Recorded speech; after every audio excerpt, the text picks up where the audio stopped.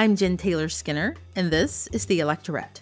On this episode, I have a conversation with Tatenda Musapatike, the founder and CEO of Voter Formation Project, an organization focused on increasing voter participation by using digital communication and technology.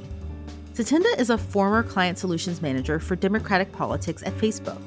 We discuss the ways in which Facebook has used their massive platform to push misinformation that benefits them, from the insurrection on January 6th to the war in Ukraine. Facebook has helped shape the voice and narrative around all of these events. But the most important question we try to answer in this conversation is whose job it is to hold Facebook accountable. So let's find out. Please enjoy this conversation with Tatenda Musapatike. Tatenda Musapatike, welcome. Thank you for having me. I appreciate being here. I should say welcome back, and I'm really happy to talk to you because, one of the things that's been consistently on my mind is misinformation. So you're the perfect person to talk to right now, especially how it might affect the upcoming elections, the midterms, because there doesn't seem to be an organized strategy to counter misinformation, at least not at the legislative level. I mean, whose job is that?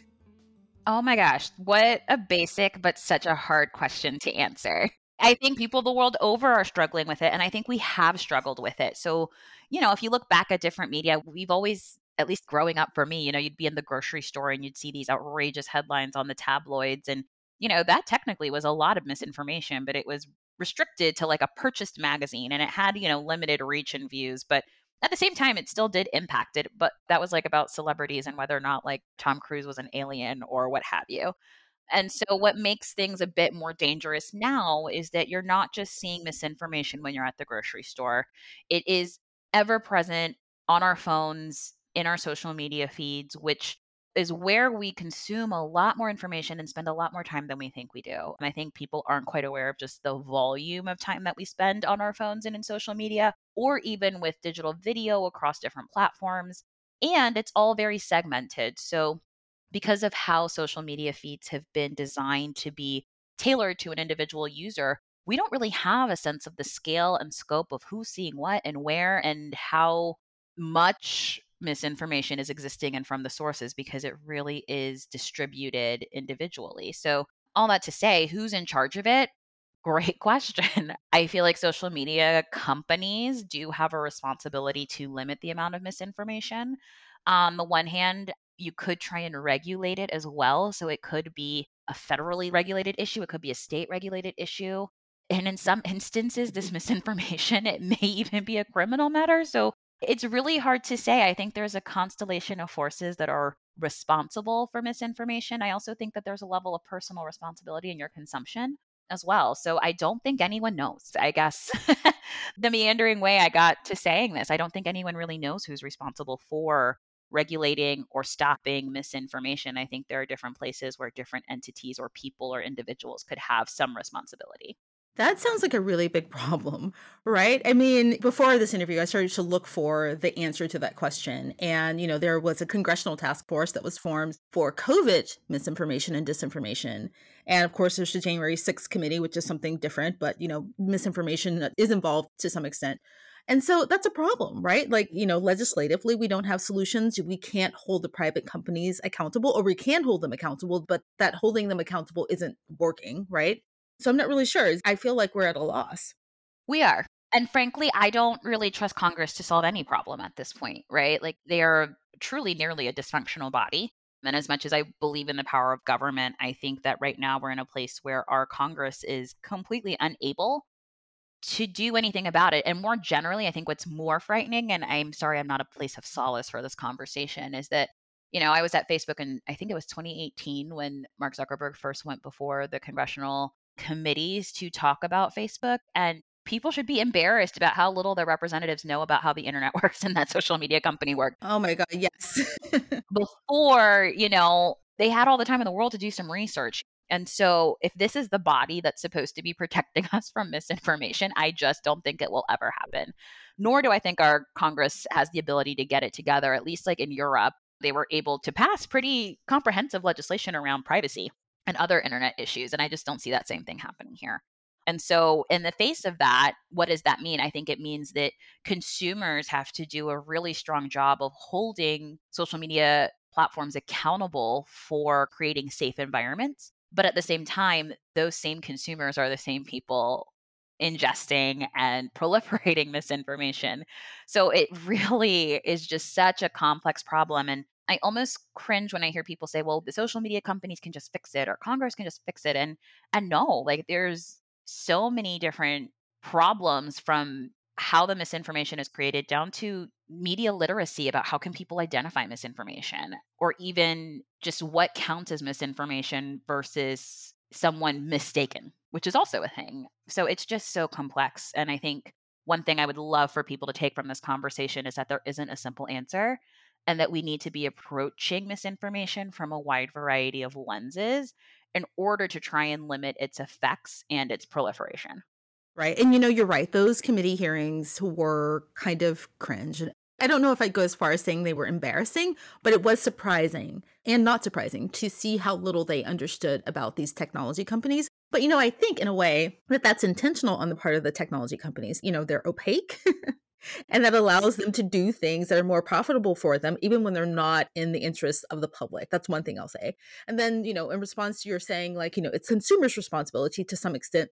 Which consumers, right? Which consumers? Because as soon as power shifts hands from left to right or right to left, misinformation and disinformation is redefined based on their ideology. And that's what makes it so hard. I would encourage people, and I have fallen prey to, retweeting something and learning it's fake later. I'm like, oh shit. I herald myself on being like a really educated like user and I've fallen for things. And so I think having every person try and be a bit more cognizant, but even then, there are a lot of users and people out there who just don't know the difference, especially older internet users. I think we often can forget that a lot of elderly and older people use the internet, but they don't have the same level of literacy that millennials and younger do because we grew up with this tool, right? And we are able to suss out, I think, a little bit better what seems real, what seems fake, and whatnot. And so I say that with a grain of salt, not to say that like people are responsible. No, not at all. It's just to add another level of complexity as to the things we need to think about. But certainly, like what is categorized as misinformation? What is fake news, false news? Like how do we even label these things? It'll change, but again, I come back to this idea that there's so many different levels of what we're trying to combat that, I just thought of this. It almost makes sense to start from the fore of what do we want? And what we want is a truthful media ecosystem. What we want is truthful information. And I think there's a place for opinion and then there's a place for facts. And right now, what is happening is that we are mishmashing lies with opinion and fact and presenting things either purposefully or unpurposefully to suit, political opinion. And there's no easy remedy for what we are seeing.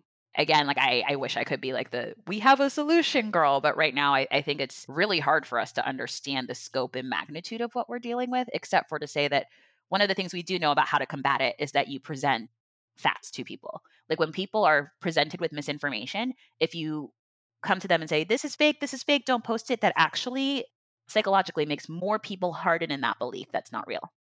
So the best way that we can counter misinformation is through presenting facts and making someone consider the truthful information versus the misinformation. And then people are more likely to question misinformation as they see it, so long as they are presented with a countervailing opinion or a countervailing fact. And so one of the things I can think of that we need to do is just be very aggressive with making sure that we are putting out correct news and making sure that feeds of all stripes of people are seeing actual information of what's happening. And that's, again, easier said than done.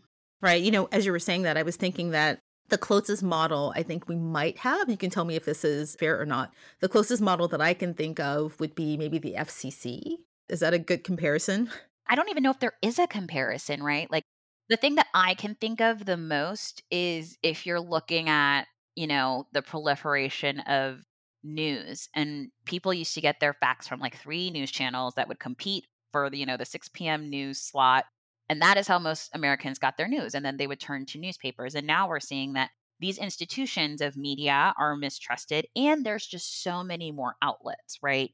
Our media consumption has been very, very, very diversified, and it allows people to come away from a certain set of facts that were seen as standard and then allow for people to kind of pick and choose what news they prefer. And so I think the media ecosystem is seeing a similar but less pervasive and a less pervasive, I think, is the right way to put it, because you have more financial ramifications. So, for instance, look at an OAN where like you can't get distribution if you're like that far out there, and you can get sued for that. And we just aren't seeing the same mechanism for these social media companies because they're not media companies. I mean, as much as we would like to say that they are, they're distributing already created news. They're not creating it themselves. So maybe we change some categorizations. That way the FCC could be more of a regulator in terms of that. But we would have to fundamentally change how we define media, how we define social media system and or social media companies, and how all of those things intersect.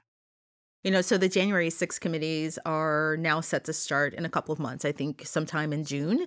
Originally, I think it was in April, but now it's in June. But it feels like new information is being uncovered every single day. Who was involved, what they did, which social media companies. Actually, the social media piece has always been pretty consistent, and that's been mostly on Facebook, particularly on Facebook, as far as the public is concerned. One of the things that happened early on in relation to the planning of January 6th was the formation of that group, the Stop the Steal Facebook group. And I think it was created right after the election in November. And it was only after January 6th happened that Facebook made a move to take them down. I think it's fair to say that that was too late, obviously, right? And I think it was the day after that Twitter took down a similar group and it took Trump off of Twitter. What took them so long to make that move? Oh gosh, you're bringing me back to a time in my life where I would just be like asking the same question. So I think there are a lot of forces at play when people are thinking about how do social media companies decide to take down something. So first, it's time and identification. The thing about groups is that groups tend to be less prominent than feed to find, if that makes sense. Like you can make groups private. They don't have the same level of visibility as like any kind of public post. And they're a little bit harder to surface until you have huge amounts of people in them. And that's not to say there weren't. But identifying groups is something that I think that at least when I left, and that was now 4 years ago, wow, identifying or being proactive about identifying dangerous speech in groups was a novel place to begin work on enforcement, right? That was like a thing that organizations still hadn't come to grips with, like, oh, we need to do this better. So that's one, finding the groups themselves and the content within them. I think step two that I think more people are understanding, but like there is always a debate about the bounds of speech versus the bounds of safety. And one thing worth highlighting is that many times in these conversations, you don't necessarily have the most diverse group of people making the decisions. One, in some instances you do, but in many you don't. And when I say diverse, I don't just mean in terms of race, I also mean in terms of political ideology as well. So that's another piece. And so you'll have folks saying we need to err on the side of free speech. I would say Mark Zuckerberg very much so believes in this ideal of like more speech equals better society, which is arguable at best. And so you have that determination, right? Another thing that can take time is like any bureaucracy. Someone identifies something, someone makes a recommendation, they tell their boss, who tells their boss, who tells their boss, who tells their boss, and then it becomes an entire debate, and then the head honcho has to make a decision. This all takes time as well. And then the other thing is that there are always considerations made for the politics of the situation. As much as any organization will claim that there weren't, that's not true. Like there are decisions made, or there are not even decisions, but comments made about if we do X thing, it is going to have this impact on X politician, which could have this impact on our business. It could have this impact on our ability to lobby. It could have this impact on these certain people or Republicans' perception of Facebook, and it's going to cause us this media storm, which could cause us a lot of a drop in users. So there is always a political and business aspect to each of the decisions that are made. Obviously, the wrong one was made, right? Like they took too long. I was not there. I cannot say this, but I am very confident that I am sure someone was screaming internally about making the right decision who wasn't listened to. I'm pretty confident that was probably happening. And it might have even been multiple people just because I saw that happen frequently. So they took it down too late. And ironically, I'm guessing, because again, I was not there, that many of the countervailing decisions as to why they shouldn't take it down all became moot once there was an actual violent insurrection planned on the platform. Yeah, I just want to make it clear when you say, and just for the audience, when you say you left Facebook, you mean you left the company as an employee, not left Facebook in the way that like the rest of us are leaving Facebook, right? Like you were actually there. I was an employee in the Washington, D.C. office from 2015 to 2019. So, yes, I should have said that in my bio. I was an employee. I worked in the D.C. office. I was a client solutions manager for Democratic politics, which meant that I was on the sales team helping to support Democratic super PACs and left leaning nonprofit organizations with their Facebook strategies and buys. We were colloquially termed embeds after the 2016 election. I think there was a lot of talk of Trump's embed. Well, guess what? Democrats had one too. I was one. Whether or not I was listened to with the same fervor, that's a whole other discussion that could take another 45 minutes, I'm sure. But yes, I left the company during that time. So I'm pretty familiar with policy decisions and how they're made because many of my clients were involved in policy disputes, whether it be ad policy or organic policy. Just you can't escape understanding that process when you work in politics at that company at that time. And we do know that you're right about there being people internally who were screaming through the roofs. I don't know what the phrase is. They were screaming a lot, really loudly about this because there was this cache of documents that came out. I think it was this time last year. I don't know how they got those documents. Well, actually, It was a whistleblower. oh, Yeah. the whistleblower. That's right. That's right. And, about employees saying like, oh God, please do something. Why haven't you done anything, up until this point? So we do know that that's true. It's a dynamic I saw frequently enough or participated in myself. So, like, it's not even that I blocked out the Facebook papers. It's just that it was so much that brought me like back to my time there, like even just ingesting the stories. And I was like, I wasn't there for that, but that seems right. Those papers are somewhat reflective of how life was for Facebook employees at the time. And another thing you mentioned about it not being an easy thing to identify what should and shouldn't be allowed. It's easy, for someone like Trump, like, yes, remove the account. We know who this person is. We know what he's spewing, but for groups, it's a little bit less clear. And the example that I thought of was, now I am actually new to Facebook as a user, never an employee, but as a user. And I came onto Facebook only because, well, first of all, let me give you a little background. So I worked in technology too. I left, I think it was shortly after the 2016 election. And I never got onto Facebook because I know, being an employee of one of these companies, I know what happens with user data. So I never wanted to be on Facebook or Twitter or anything. But I only joined after the 2016 election because I wanted to go to some of the marches and the protests. And the only place that you could find these groups, especially in regard to the Women's March, was on Facebook. I only joined Facebook so that I could find out where the Women's March was. And I've been on ever since. And so if you're internal to Facebook, if you're there as an employee, how do you differentiate the Women's March? There's a good chance that it would have never turned violent. But let's just say, how do you make a distinction between that kind of organizing and Stop the Steal? That's a lot of the questions that people wrestle with. And I think people who lean more conservative would say, early on in the organizing, you couldn't see a difference, right? And I think that's fair. I think that people come to social media groups and discussions wanting to be honest about their thoughts and feelings. And, there is a line between safe or nonviolent conversation and violent conversation, right? And I think it is when you start to see organizing of violence. I think it's when people start to organize bringing their weapons. When you start to see signs of that kind of organizing, that's where it becomes different because people were certainly angry after Trump was elected in those groups. Like people wanted to make a change, but they were planning a nonviolent protest. It's not like people were like, we're going to come to the Capitol and bring your AK-47 and what other weapons you want. We're going in. It was like, no, we're all gonna walk down the street with our pink hats on. Like there's just not even a difference in tenor, but like a complete difference in tactics being discussed. Like no one was talking about like breaking a building or taking over the government. It was like we want to send a message that women are not okay with the political regime, not we're going to take over the political regime and actually prohibit the United States government from doing its functions. So that's where I think the difference is. I really think if someone seems to be organizing violence of any kind, or frankly, like the purchase or sale or exchange or grouping of weapons, which is not allowed on the platform anyway, that should probably be shut down. Excellent point. Yeah, that's an excellent point. I think one of the things that isn't clear for people is what is in it for the social media companies. I understand that at some level, there's some kind of monetary gain, right? There's profit to be gained, in users, but how does that work exactly? So keeping a group like Stop the Steal on or somebody like Donald Trump on Facebook for longer than he should have been, how do they benefit? Well, one thing I think that liberals can often take for granted as a liberal who work closely with conservatives and very much so understands some of that thought process. It's that one, conservatives spend more time. If you are looking at like consumption or time spent and interactions on platforms, like conservatives were spending more time than like very liberal people like doing these things on the platform. They spend more time. So if you alienate this person and if you alienate these views, you actually are alienating a huge population of people who use your service at a pretty high rate. And so that's one thing. Like there is the time spent. And when we talk about how these companies make their profit, the more time that users spend on a platform, the more that that platform can sell that time spent and the data that they collect from the time spent to advertisers. So that makes the platform extensively valuable to advertisers who are like, we want to get our product in front of as many eyeballs as possible and in front of these types of people.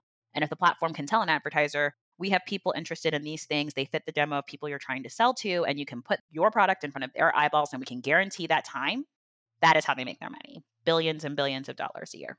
So that's like the first thing to realize. Like time spent correlates to advertising dollars brought in. The next piece I would say is that for a company like Facebook, there are also ramifications politically in terms of regulation. So most companies don't want to be highly regulated. Typically, Republicans are for less regulation, Democrats like more regulation. And so you don't want to piss off the people who are on your side in terms of regulation. So if you're saying, hey, we're going to cancel or we're going to remove this person from the platform or remove this content, even if it's factually correct that it violates our terms of services, is bullying a certain group of people, it is discriminatory content we're taking down. That doesn't stop that other side from saying, okay, we agree with you, but we're going to take you to task in the media and we're going to make all of our voters hate you. And then we are going to punish you when we take power by regulating your company. Like that dynamic can still exist. So I think those are kind of the two biggest factors into why there's a hesitation to take down any politician's content, really. Like you just don't want to start that situation because you have big swaths of users who would be pissed off. And then you also have policymakers who would be pissed off. Has Facebook made any changes that have made any significant difference in the level of misinformation? I mean, they've done some kind of superficial things, right? Like removing groups and, but has anything internally happened that would change this for the long term? In my opinion, no. For a while, they had the third-party fact checkers that then would flag if something was misinformation, and instead of saying, hey, it's misinformation, would, promote a countervailing thought process or like a countervailing piece of content. But then they started letting in partisan fact checkers who aren't interested in facts. So I was like, okay, this is bunk. I think they made some changes during the election in newsfeed to not or to deprioritize political content, which I actually think was good. Even though I'm a political advertiser by trade now, and I run an organization that tries to put pro-democracy messages, we're a C3, so we're nonpartisans. I don't dabble in partisanship as much or anymore at all. They got rid of those changes to newsfeed, so I can't think of anything I've read that I think strongly addresses the issue. Does any country get this right? We know there's some countries who just crack down to the point where you could question whether they're allowing free speech or, impeding free speech. Does anyone get this right? I honestly don't know if I know enough to answer that question.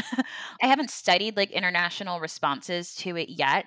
And even then, it's just so tricky because you don't want to be China, and like just not have the service, nor do you kind of want what exists here either. So I honestly don't think I know enough to answer that question well. So that's where you come in and where, Voter Formation Project, which I love, by the way. And I love it because you combine two of the things that I love the most, technology and politics, right? And remind me, the last time we talked, did you say that you were running campaigns on like Grindr, or was that a joke? It was a joke, but I have run campaigns on OnlyFans. Like I've tried. Oh, okay. Okay. OnlyFans. I'm not above it, and I totally would. And let me tell you, when you're trying to explain to donors some of these things, it lends to really interesting conversations when someone asks you what OnlyFans is, and I'm like, oh, I need you to hang up and go open this in an incognito window. Oh, that's funny. And come back. Yeah. So what do you have planned to counter this before the midterms, before 2024, now, which we need it now, especially, Elon Musk? I promised myself I wouldn't actually say his name aloud today, but I just have. Some things are afoot. Okay, I don't want to get completely derailed, but are we actually talking about in our system? Like Elon Musk was accused of kidnapping Azalea Banks in 2018. He has been sued by multiple investors. Like, how are we pretending like this man should buy Twitter like it's okay?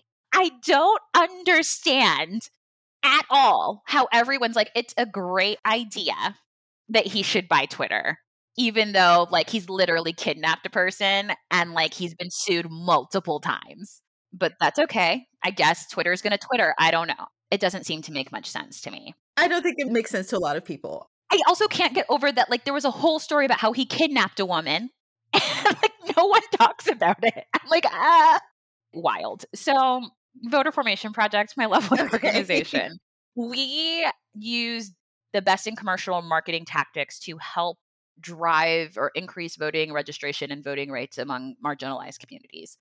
We do this through predominantly advertisements. We're exploring more what it means to build organic content and partnerships with influencers in order to really create cultural content that resonates and then also measure exactly how effective our tactics are to get more people to register to vote and to get more people to vote who are infrequent voters. We are really, really focused on not just trying to get as many people to fill out our forms as possible, but on trying to motivate the least talked to, the most unaffected by political messaging that exists folks out there to start to change attitudes and minds over a long period of time.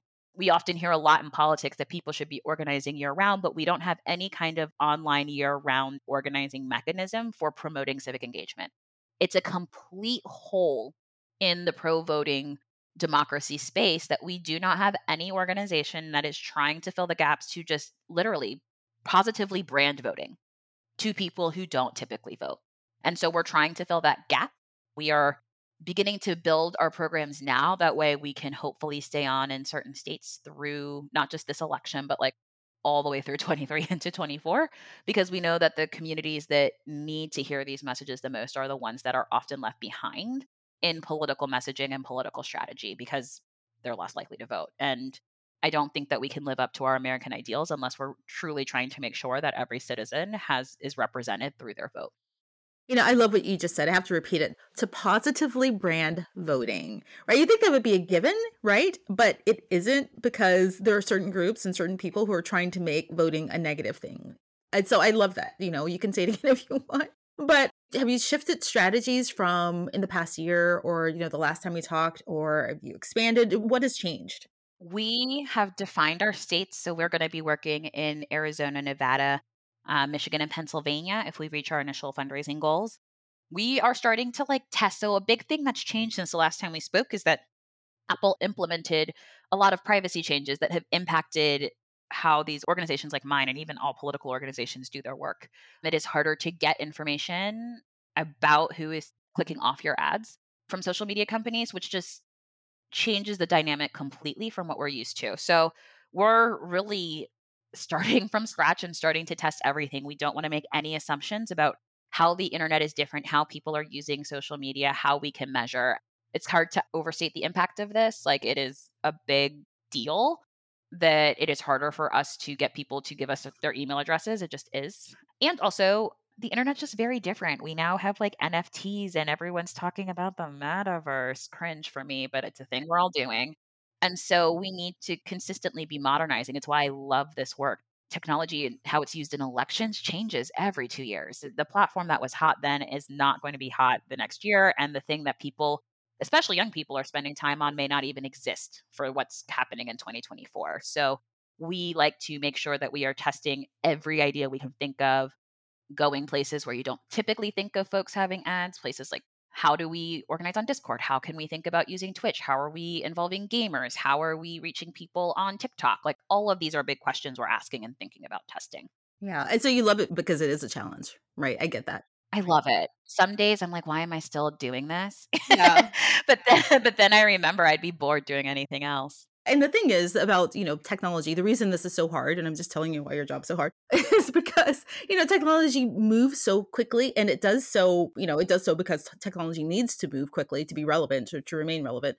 But also just because I think that in some ways, in regard to their policy, sometimes they move in a direction so that they can become more opaque. Like, they don't want to be open so that people can figure out what they're exactly doing with data. Like, honestly, it's so hard. Like, I think you hit the mark, but it's also just thinking about it every day. It's like technology has to move.